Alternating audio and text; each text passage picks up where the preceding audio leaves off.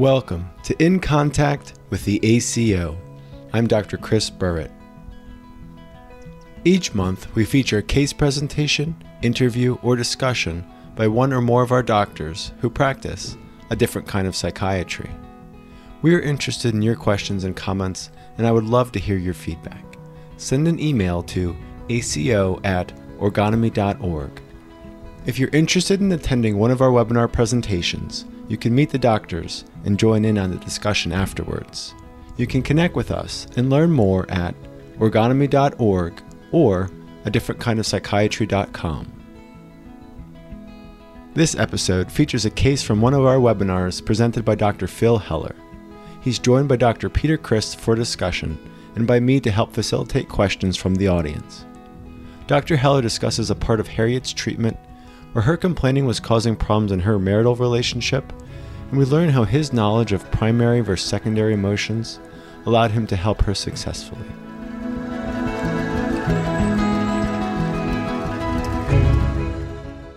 Imagine a balloon filled beyond its capacity and ready to burst from the high internal pressure. Letting some air out will decrease the high internal pressure, which has been threatening to burst the balloon. When we talk about emotions as the equivalent of high pressure in the balloon, they can be experienced by patients as anxiety, doubt, or fear. A patient might even say, "Doctor, I can't stand this feeling. I'm going to burst with it." When the emotional pressure and stress become intolerable, patients may attempt self-cure to lower the pressure and get relief. This attempt can be constructive and healthy. For example, with effort, physical activity can reduce stress by discharging some of the emotional energy that causes discomfort. Or the discharge could be destructive and neurotic, as seen, for instance, blowing up and screaming at someone. Both examples may reduce the internal pressure of emotions, but without resolving the underlying problem. Negative emotions need to come out in therapy, not in relationships outside of therapy, where they can be destructive. When these emotions are expressed outside of therapy, they function as an emotional leak and can block progress in therapy. This presentation is about a destructive emotional leak, a therapeutic leak in the setting of a patient's therapy. Stopping such a leak can make a tremendous difference in a person's treatment and accordingly in their life. Harriet came to see me for treatment of obsessive thoughts. Her initial complaint when I first met with her was general. "I just want to feel better." When I asked her for more detail, she described her obsessive thoughts that were always centered on her need to intervene and protect others from harm. Harriet's thoughts focused on contamination fears regarding herbicides, radiation, and other various toxins, and the effects they might have on her 4-year-old niece. Her perception had been intermittently distorted by the exaggeration in her mind of exposure risks, such as pesticides her husband used near their tomato garden. She feared that if she did not intervene, it would put others, particularly her niece, at risk of harm. When these thoughts became intense, she often criticized and complained to those closest to her to decrease her anxiety, notably her husband. For example, she badgered her husband with questions and criticisms regarding his use of herbicides until he gave an answer she liked, which rarely happened. Instead, Her husband became frustrated, irritated, angry, and silently distant from her. Harriet reacted to her husband's behavior with an increase in her anxiety and obsessive thoughts, and feeling physical pressure in her head and chest. This disrupted Harriet's relationship with her husband. When I first saw Harriet, she described all of her suffering with a smile on her face. The content of her story and the expression on her face noticeably did not fit together, but she was not aware of this. Gently, I asked her, "Do you know what your face looks like?" Her smiling gave way to crying with a sad look in her eyes. After a few minutes, through her tears, she looked directly at me and said, "I just want to be forgiven and told that I'm a good person. I've wanted that my whole life. I've always liked helping people and feel best when I'm working at my job. I'm a social worker." Over the first 4 sessions, Harriet described how when consumed with obsessive thoughts, her thinking had a rapid circular pattern, which escalated her anxiety and became overwhelming. She described her circular thoughts as swirling around endlessly inside her head in a repetitious, torturous cycle, followed by a feeling of anxiety as increased pressure in her head and chest. After that, she felt compelled to criticize and complain to the person creating the perceived threat to others. I asked her how long she had been aware of this circular thinking, and if thinking this way helped or made things worse. She stopped for a minute, looking a bit awkward and ashamed, and said, "Complaining and criticizing only makes things worse." Instead of avoiding contact with my eyes, Harriet looked straight at me, as if coming out of a fog, and said, "Wait a minute, what do you mean?" I asked her if she ever thought things through in a straight line instead of running around in circles. For example, walking straight ahead towards a goal instead of running around in a circle and getting nowhere. This hit home with her. The anxious, worried, and sad look melted away and was replaced with a look of relief. I now felt a deeper connection with her. With a soft look in her eyes and relieved, calm voice, she expressed appreciation for me listening to her seriously and understanding what she had to say. Over the next 5 sessions, Harriet asked me for definitive answers concerning her specific contamination fears. If I did not give a definitive and clear answer to her questions, she became irritated, expressing this with a bristly voice and an angry, demanding look in her face. "That's not good enough. You're not answering my question."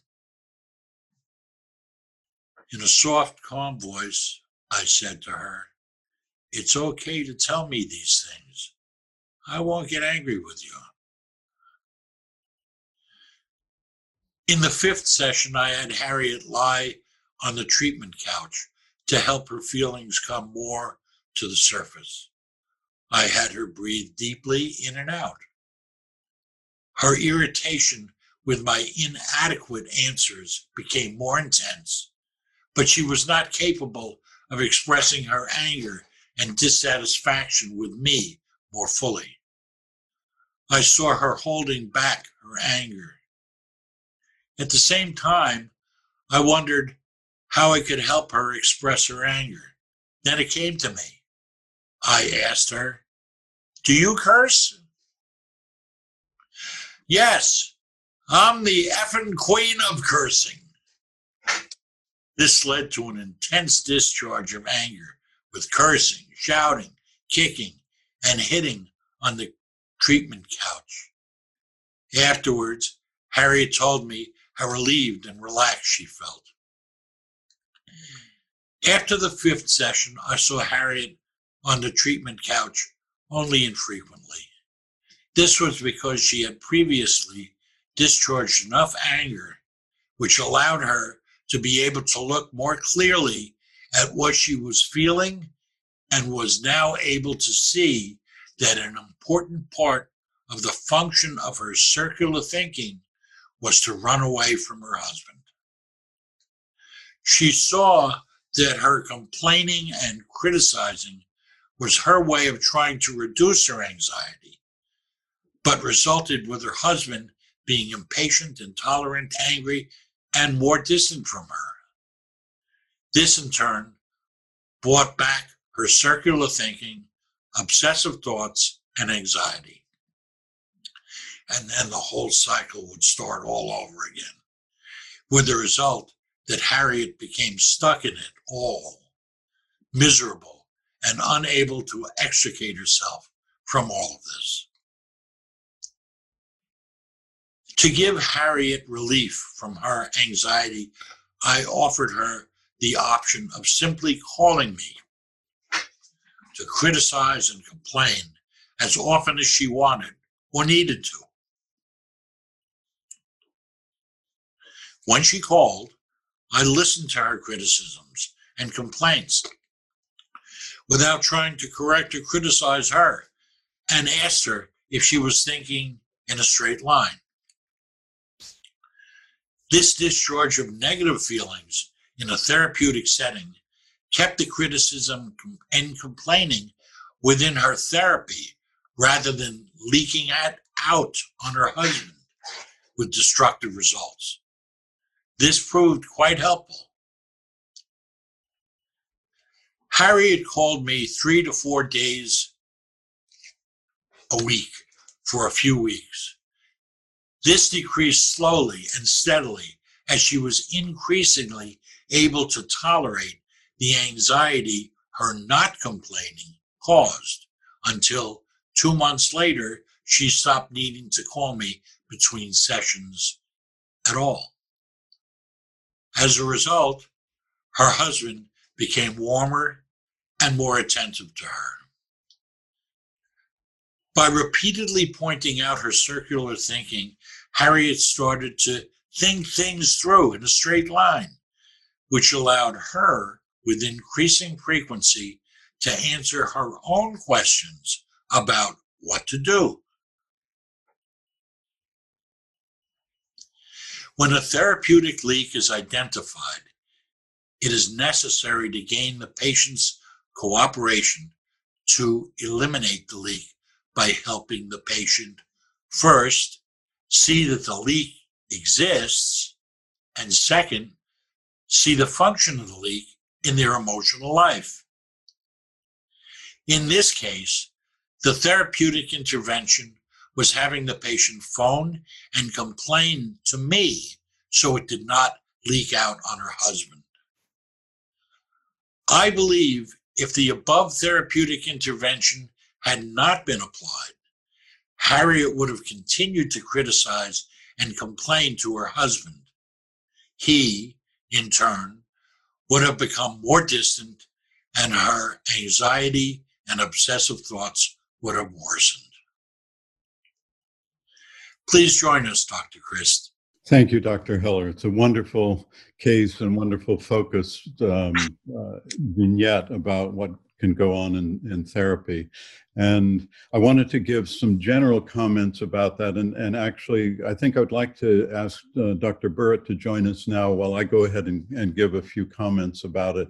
And then we'll get into some specific questions from the audience and other things.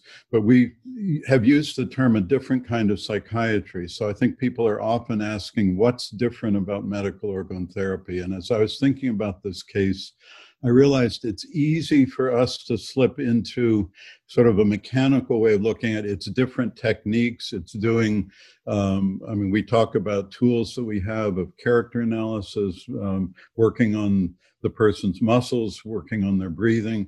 But what really is different about our approach is the way we look at patients, that we're looking what we call a functional approach, looking at how does nature actually function. And so we're all born as a bundle of energy, as babies, and something happens so that the natural movement of our energy and our emotions gets disturbed. And then the whole natural process of just being able to go about our lives gets disturbed.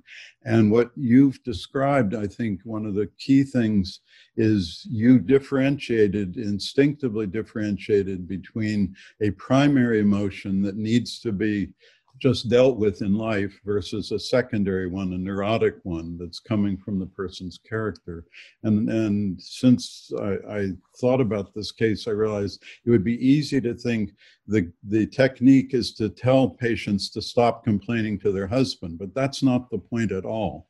The point I think you quickly evaluated by understanding this patient was that she was spilling her own neurotic problems onto her husband that don't belong in that relationship. So even when you said, I think negative emotions need to be expressed in therapy, I think there are negative emotions that need to be expressed in a relationship if they are natural primary frustrations that need to be addressed. But you identified that hers were not that. And those belong in therapy rather than getting spilled into the marriage. So there's a lot more I think we can come up with, but you had mentioned yourself when we talked about this case, the importance of a patient developing self-regulation. And I'd like you to comment about that, and then we'll see what other questions people have. Sure, thank you, Dr. Christ. The fact is that when Harriet would call me, she was not only complaining, but criticizing, but asked what she should do. Mm-hmm. Over time, it became apparent that that was a result of circular thinking. When her thinking became more straight and directed, she was able to answer her own questions, thus regulating her own life in a more productive manner. Mm-hmm. Dr. Christ, if I could jump in for a moment, when you were saying what you did, it made me think of a patient I've been seeing, and she had a problem with her boyfriend, and I had to encourage her to speak up to him, to voice her complaints, and she needed to do that, and she did successfully. Mm-hmm. But then something else came up, that an interaction with him triggered something in her that had nothing to do with him, and she wanted to express that to him. And when we were talking about it, she was confused, thinking, wait a second, you told me I'm supposed to talk to him about my problems. And she was insightful enough that we were able to talk about something that has nothing to do with him, that may be brought up just spontaneously through an interaction that needs to be expressed in her therapy with me rather than with her boyfriend. And it was like a light bulb went off. She got it, that there's emotions that have a time and a place to be expressed in relationship, even if they're brought up there. And there are times that it needs to be dealt with in therapy. And I think this case highlights that. And what you mentioned was very spot on, Dr. Christ. Yeah. I mean, the key thing in that is the principle we talk about is distinguishing primary emotions from secondary emotions, and primary healthy expressions and impulses from secondary neurotic ones. And if a therapist can't distinguish those two, then it will create chaos in the person's life. So that is a key difference in conceptually of what we understand of what needs to happen in therapy. So, Dr. Heller, I wonder if you could comment on the importance of expressing negative emotions about the therapist to the therapist. You mentioned a little bit about that in your vignette. Yes, thanks for asking. It's easy for people to say nice things about their therapists because it avoids any kind of confrontation or feelings of discomfort or awkwardness. But when you can get to the point with a patient to allow them to feel safe criticizing what you're doing or what you're saying or how you look, it allows them more freedom of expression of what's been bottled up during the week in the outside world. You know, I was thinking when you read the case, there was something that I think maybe is important to point out. You asked her, do you curse? And you didn't say, you know, I want you to, for instance, you said you realized she was holding back, but you didn't say you're holding back or tell me how you feel. It was a simple, innocent question in a sense. And that's what allowed her to express that. You know, it sounded like it was important that you asked the question the way that you did, and you allowed her to come out a little bit more with you in that way. Maybe you could say something about that. Yes, that was instinctual. It felt to me like she wanted to curse, but couldn't because she's too good of a person. You know, good people don't curse in front of their doctors. So by asking her that question, it was like giving her permission to do something that she wanted to do without instructing her or leading her on. Yeah, I was going to make a comment about what you said, Dr. Burritt, as well as what you said, Dr. Heller, is another key thing is our understanding in the field of ergonomy of what anxiety is. Anxiety is the feeling we have when an impulse is blocked and turns back on itself. So it's not about something, it's just that emotion that we feel when that happens. And so the solution to it, all too often in other approaches, is to either dull that excitation with medication or to distract the person or get them to do something with it. And our approach is to understand the charge in that person is behind that block. And rather than avoiding the anxiety, we need to help them see what's in the way of them expressing it. And again, differentiating a primary emotion that needs to be expressed in her marriage versus one that's coming from her pent-up blocked emotions. And you allowed her to express that and discharge that. So the anxiety is not the problem, it's how people handle it. And that's really a very big difference in what we do in medical ergotherapy and helping people deal with anxiety. We have a question from the audience. So I'll answer and then pass it on to both of you. And the question is, what is a negative emotion? And I like that this question was asked because it's probably incorrect to categorize emotion into positive and negative as if, you know, happiness is positive and anger and rage is negative. But I think just practically with the context of what we're saying, we're talking about negativity, criticism, aggression, nastiness, but it doesn't mean that one is, you know, morally good or one is morally bad. But Dr. Heller, Dr. Christ, maybe you could say more. Go ahead, Dr. Heller. I'll let you start. Okay.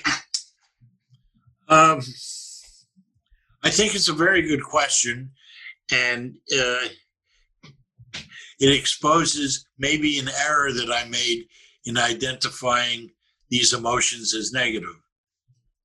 What I meant by that is difficult or uncomfortable rather than comfortable, expansive, and pleasurable. Some of these emotions like anger or jealousy or things along those lines are not what people would typically call pleasurable, and they're uncomfortable and awkward to bring up, and potentially very destructive if said out of proportion and out of perspective to the current situation. And I'll defer to Dr. Christ to maybe further answer that question. One of the things that struck me about this case is that we have two fields that we actually train people in at the college, medical ergonomy and social ergonomy. And this is actually a wonderful case that illustrates that borderline between those two. And I would call medical ergonomy is the approach of helping people make better contact with themselves, with their own emotions, overcoming their internal blocks.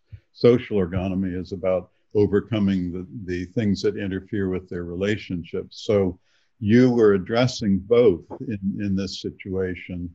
And one of the key principles that we talk about in social ergonomy, it doesn't matter what somebody says, their intentions, what matters is the actual effect. So the person asking the question, what is a negative emotion, I think hits the nail on the head. Is it's easy for anybody to get moralistic. This is good, that is bad. But what matters is what is the actual effect in determining, is it good for this person at that moment in this situation? Is it bad for that person? And I would prefer to use the term, does it work for the person? Does it help them live better? Or does it interfere with them living in a deeper way? So I often hear people categorize emotions as positive and negative. And I don't know which ones to call which, because there's some people that think sadness is a positive emotion because you need to express it, but others that think sadness is a negative emotion because you shouldn't express it. And same with any of the emotions. So the questioner is, I think, right on target to question our use of the words negative and positive. So we have another question from the audience. It seems that trust is important for a patient to be able to express emotions in therapy. For real contact to be made, I imagine there has to be some kind of genuine connection between the therapist and the patient, and that it works in both ways. How do you handle meeting a patient for the first time so that you don't feel, how do you handle a patient that you don't feel you can connect with initially? Has that come up, and how may you address it, for instance? Good question. I would start by saying not every therapist can treat every patient. And that part of the assessment evaluation is whether or not the therapist and the patient can work together. Is there room for trust? Can trust actually be established and earned? Because it shouldn't just simply be given. It needs to be earned by the therapist and by the patient. If that's not possible, maybe the fit of those two people wouldn't work. Yeah, that's a great way of looking at it, Dr. Heller. And I would add to that, many people know I love the origin of words for what they tell us, but trust and truth come from the same word root. So there can't be trust if there isn't truth. And in my evaluation of patients, one of the things that I'm always following, and I even tell the patient that I'll do several sessions of an evaluation. And one of the reasons I would not see somebody is if I couldn't find something that I genuinely liked about their core nature. And I look at the person's healthy core nature, their character, and their personality. So if I can't find something to genuinely connect with, then I'm worse than trying to fight a battle up a hill. It just won't work. So that's another area. What I was talking about is if we can connect with the healthy core of the person, we have a chance of helping ally with that so that they can overcome the things that are in the way so they can live their lives fully and more spontaneously. What I would just add is that if that concern comes up, I think it's especially important to focus on finding that connection, like Dr. Chris said. So for instance, in psychiatric training, a lot of it is making sure you have information, what are the symptoms, what's the background. But I think before you get to any of that, you need to have a connection with the patient. And so if that problem comes up, I think oftentimes we have to put the information aside and just establish a connection in whatever way we can, if possible. And, it makes me think, so I'm putting together the podcast, and there's an upcoming episode that's a perfect example of Dr. Appel explaining just in, he needed 5 sessions basically just to make a connection with somebody and really feel like they were beginning therapy. So I think that problem can come up, but that's what needs to be focused on. So here's another question from the audience. Dr. Chris mentioned primary as healthy and secondary as neurotic.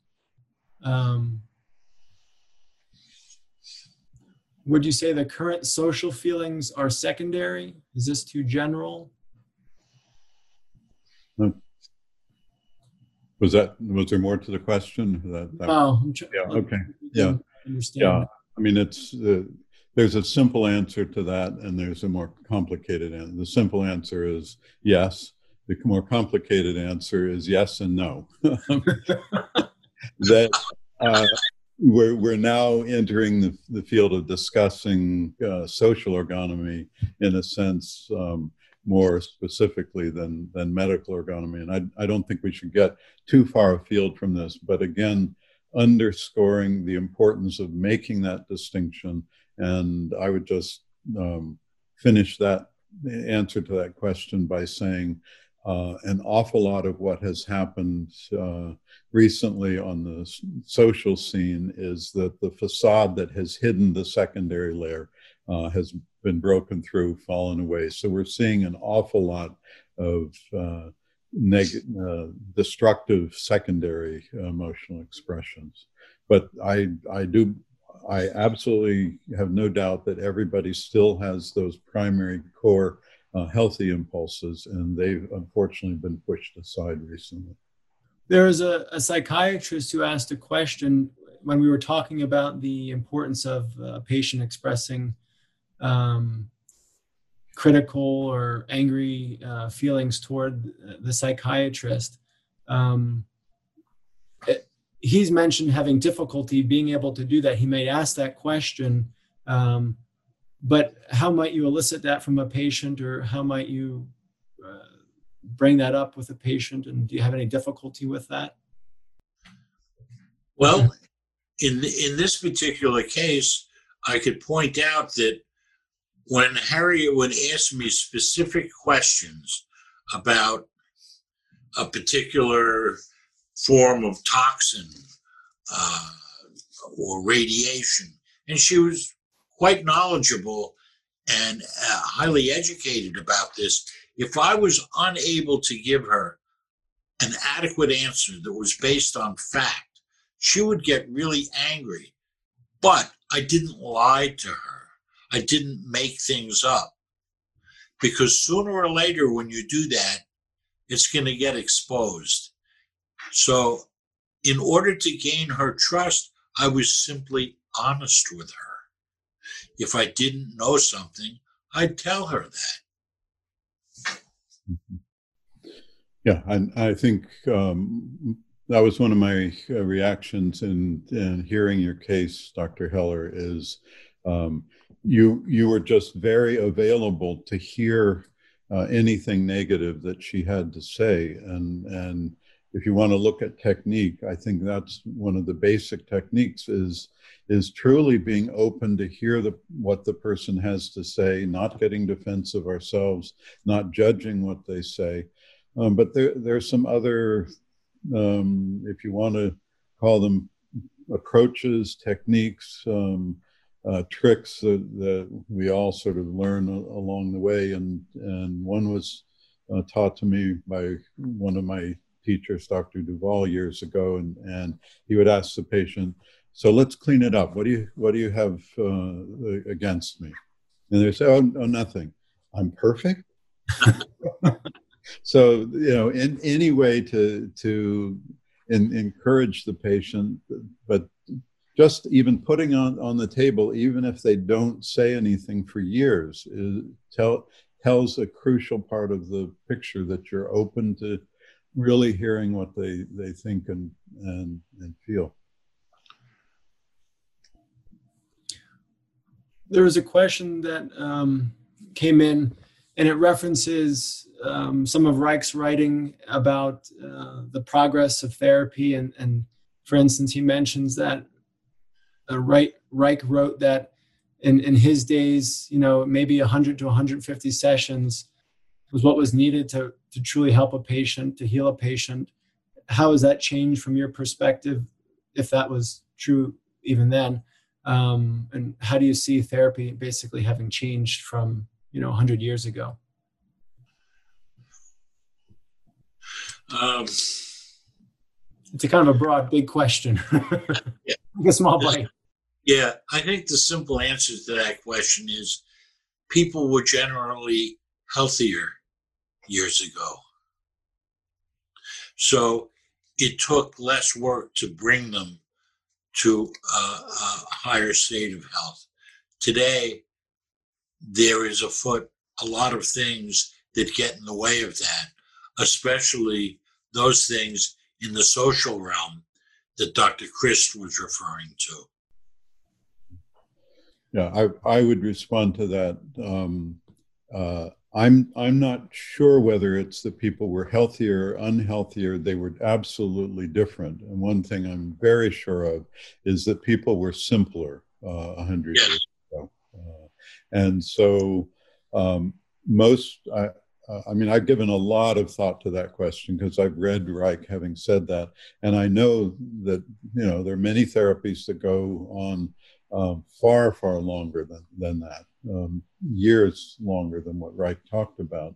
And one of the impressions that came to me, I love looking back at history, but I think Freud's discovery of the unconscious mind made people get much more sophisticated in their defenses. So when Reich was initially working, you could bring something up and it didn't have to get fended off through these complex psychological defenses that are much more common now. People have much more intellectual defenses. You'll even have patients say, "Oh yeah, that's my unconscious telling you that." It's like, what? How about you? Where are you? So there's no question in my mind, and that things are different. And I think it would be a mistake to say we should follow the way Reich did it. If we're really going to be functional, we have to look at what works and what works now, and we can compare it, but what works now, I think, is clearly different than what worked with Reich. What I would just add is there's another question. Someone's mentioning their own therapy, and sometimes there's confusion about what's a healthy impulse to express and what's a neurotic impulse to express in therapy or to tamp down in a certain circumstance. And I think that just how I think generally there's more confusion in things. Things are less simple. I think it was clear back in the day of what was something I had to hold back and not express, and what was something that I wanted to express, but maybe I just couldn't for whatever, even if the patient wasn't in therapy, they had a sense that this was something I need to express, but something blocked them. They were in touch with that part. But I think what I've seen is people are less clear with things. Just what is A and what is B, just that simple. And that can be the starting point of therapy before you get into the deeper layers, I think. So in terms of how that affects therapy, you need to address that first. So that may lend itself to being a longer process. Yeah.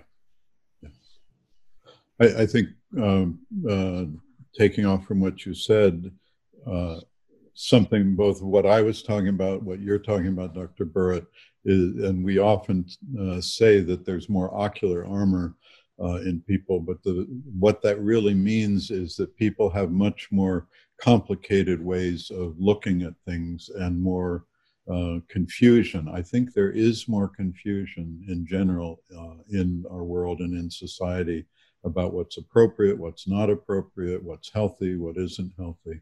And that contributes to confusion about when or what do you express. So there's no more questions from the audience. So Dr. Christ, Dr. Heller, any final thoughts you'd like to bring up and discuss with the audience before we finish today? Well, I think the questions that did come our way were excellent ones and gave us an opportunity to clarify and educate, which I think is our primary function here. It was a pleasure presenting this case and interacting with the audience, and I hope they gain something by it. If they have any further questions, they can always call our headquarters in Princeton. Thanks for joining us. Yeah, and Dr. Heller, I just want to thank you for presenting the case and underscore again, part of what the college is doing is emphasizing more of looking at the social realm. In fact, we're putting together an event in October to just talk about how much the college is doing to try to educate people about that realm. And I think this is really, as I said, a great case that illustrates the importance of understanding the interactions between people as well as the individual therapeutic part. So thank you very much, Dr. Heller, for presenting, and Dr. Burritt for joining us as host.